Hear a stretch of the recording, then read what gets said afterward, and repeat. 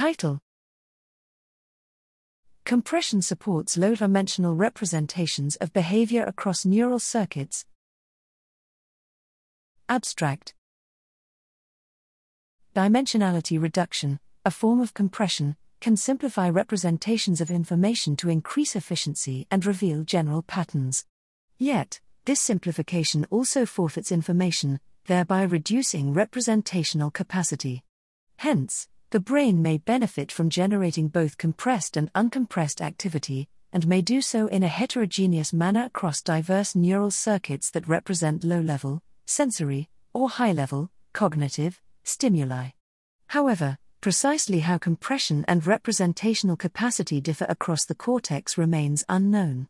Here we predict different levels of compression across regional circuits by using random walks on networks to model activity flow and to formulate rate distortion functions, which are the basis of lossy compression. Using a large sample of youth, n equals 1,040, we test predictions in two ways: by measuring the dimensionality of spontaneous activity from sensory-motor to association cortex, and by assessing the representational capacity for 24 behaviors in neural circuits and 20 cognitive variables in recurrent neural networks.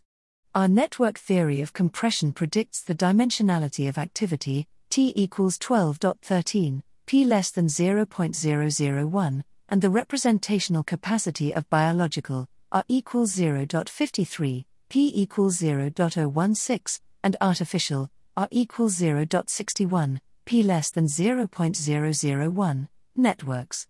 The model suggests how a basic form of compression is an emergent property of activity flow between distributed circuits that communicate with the rest of the network.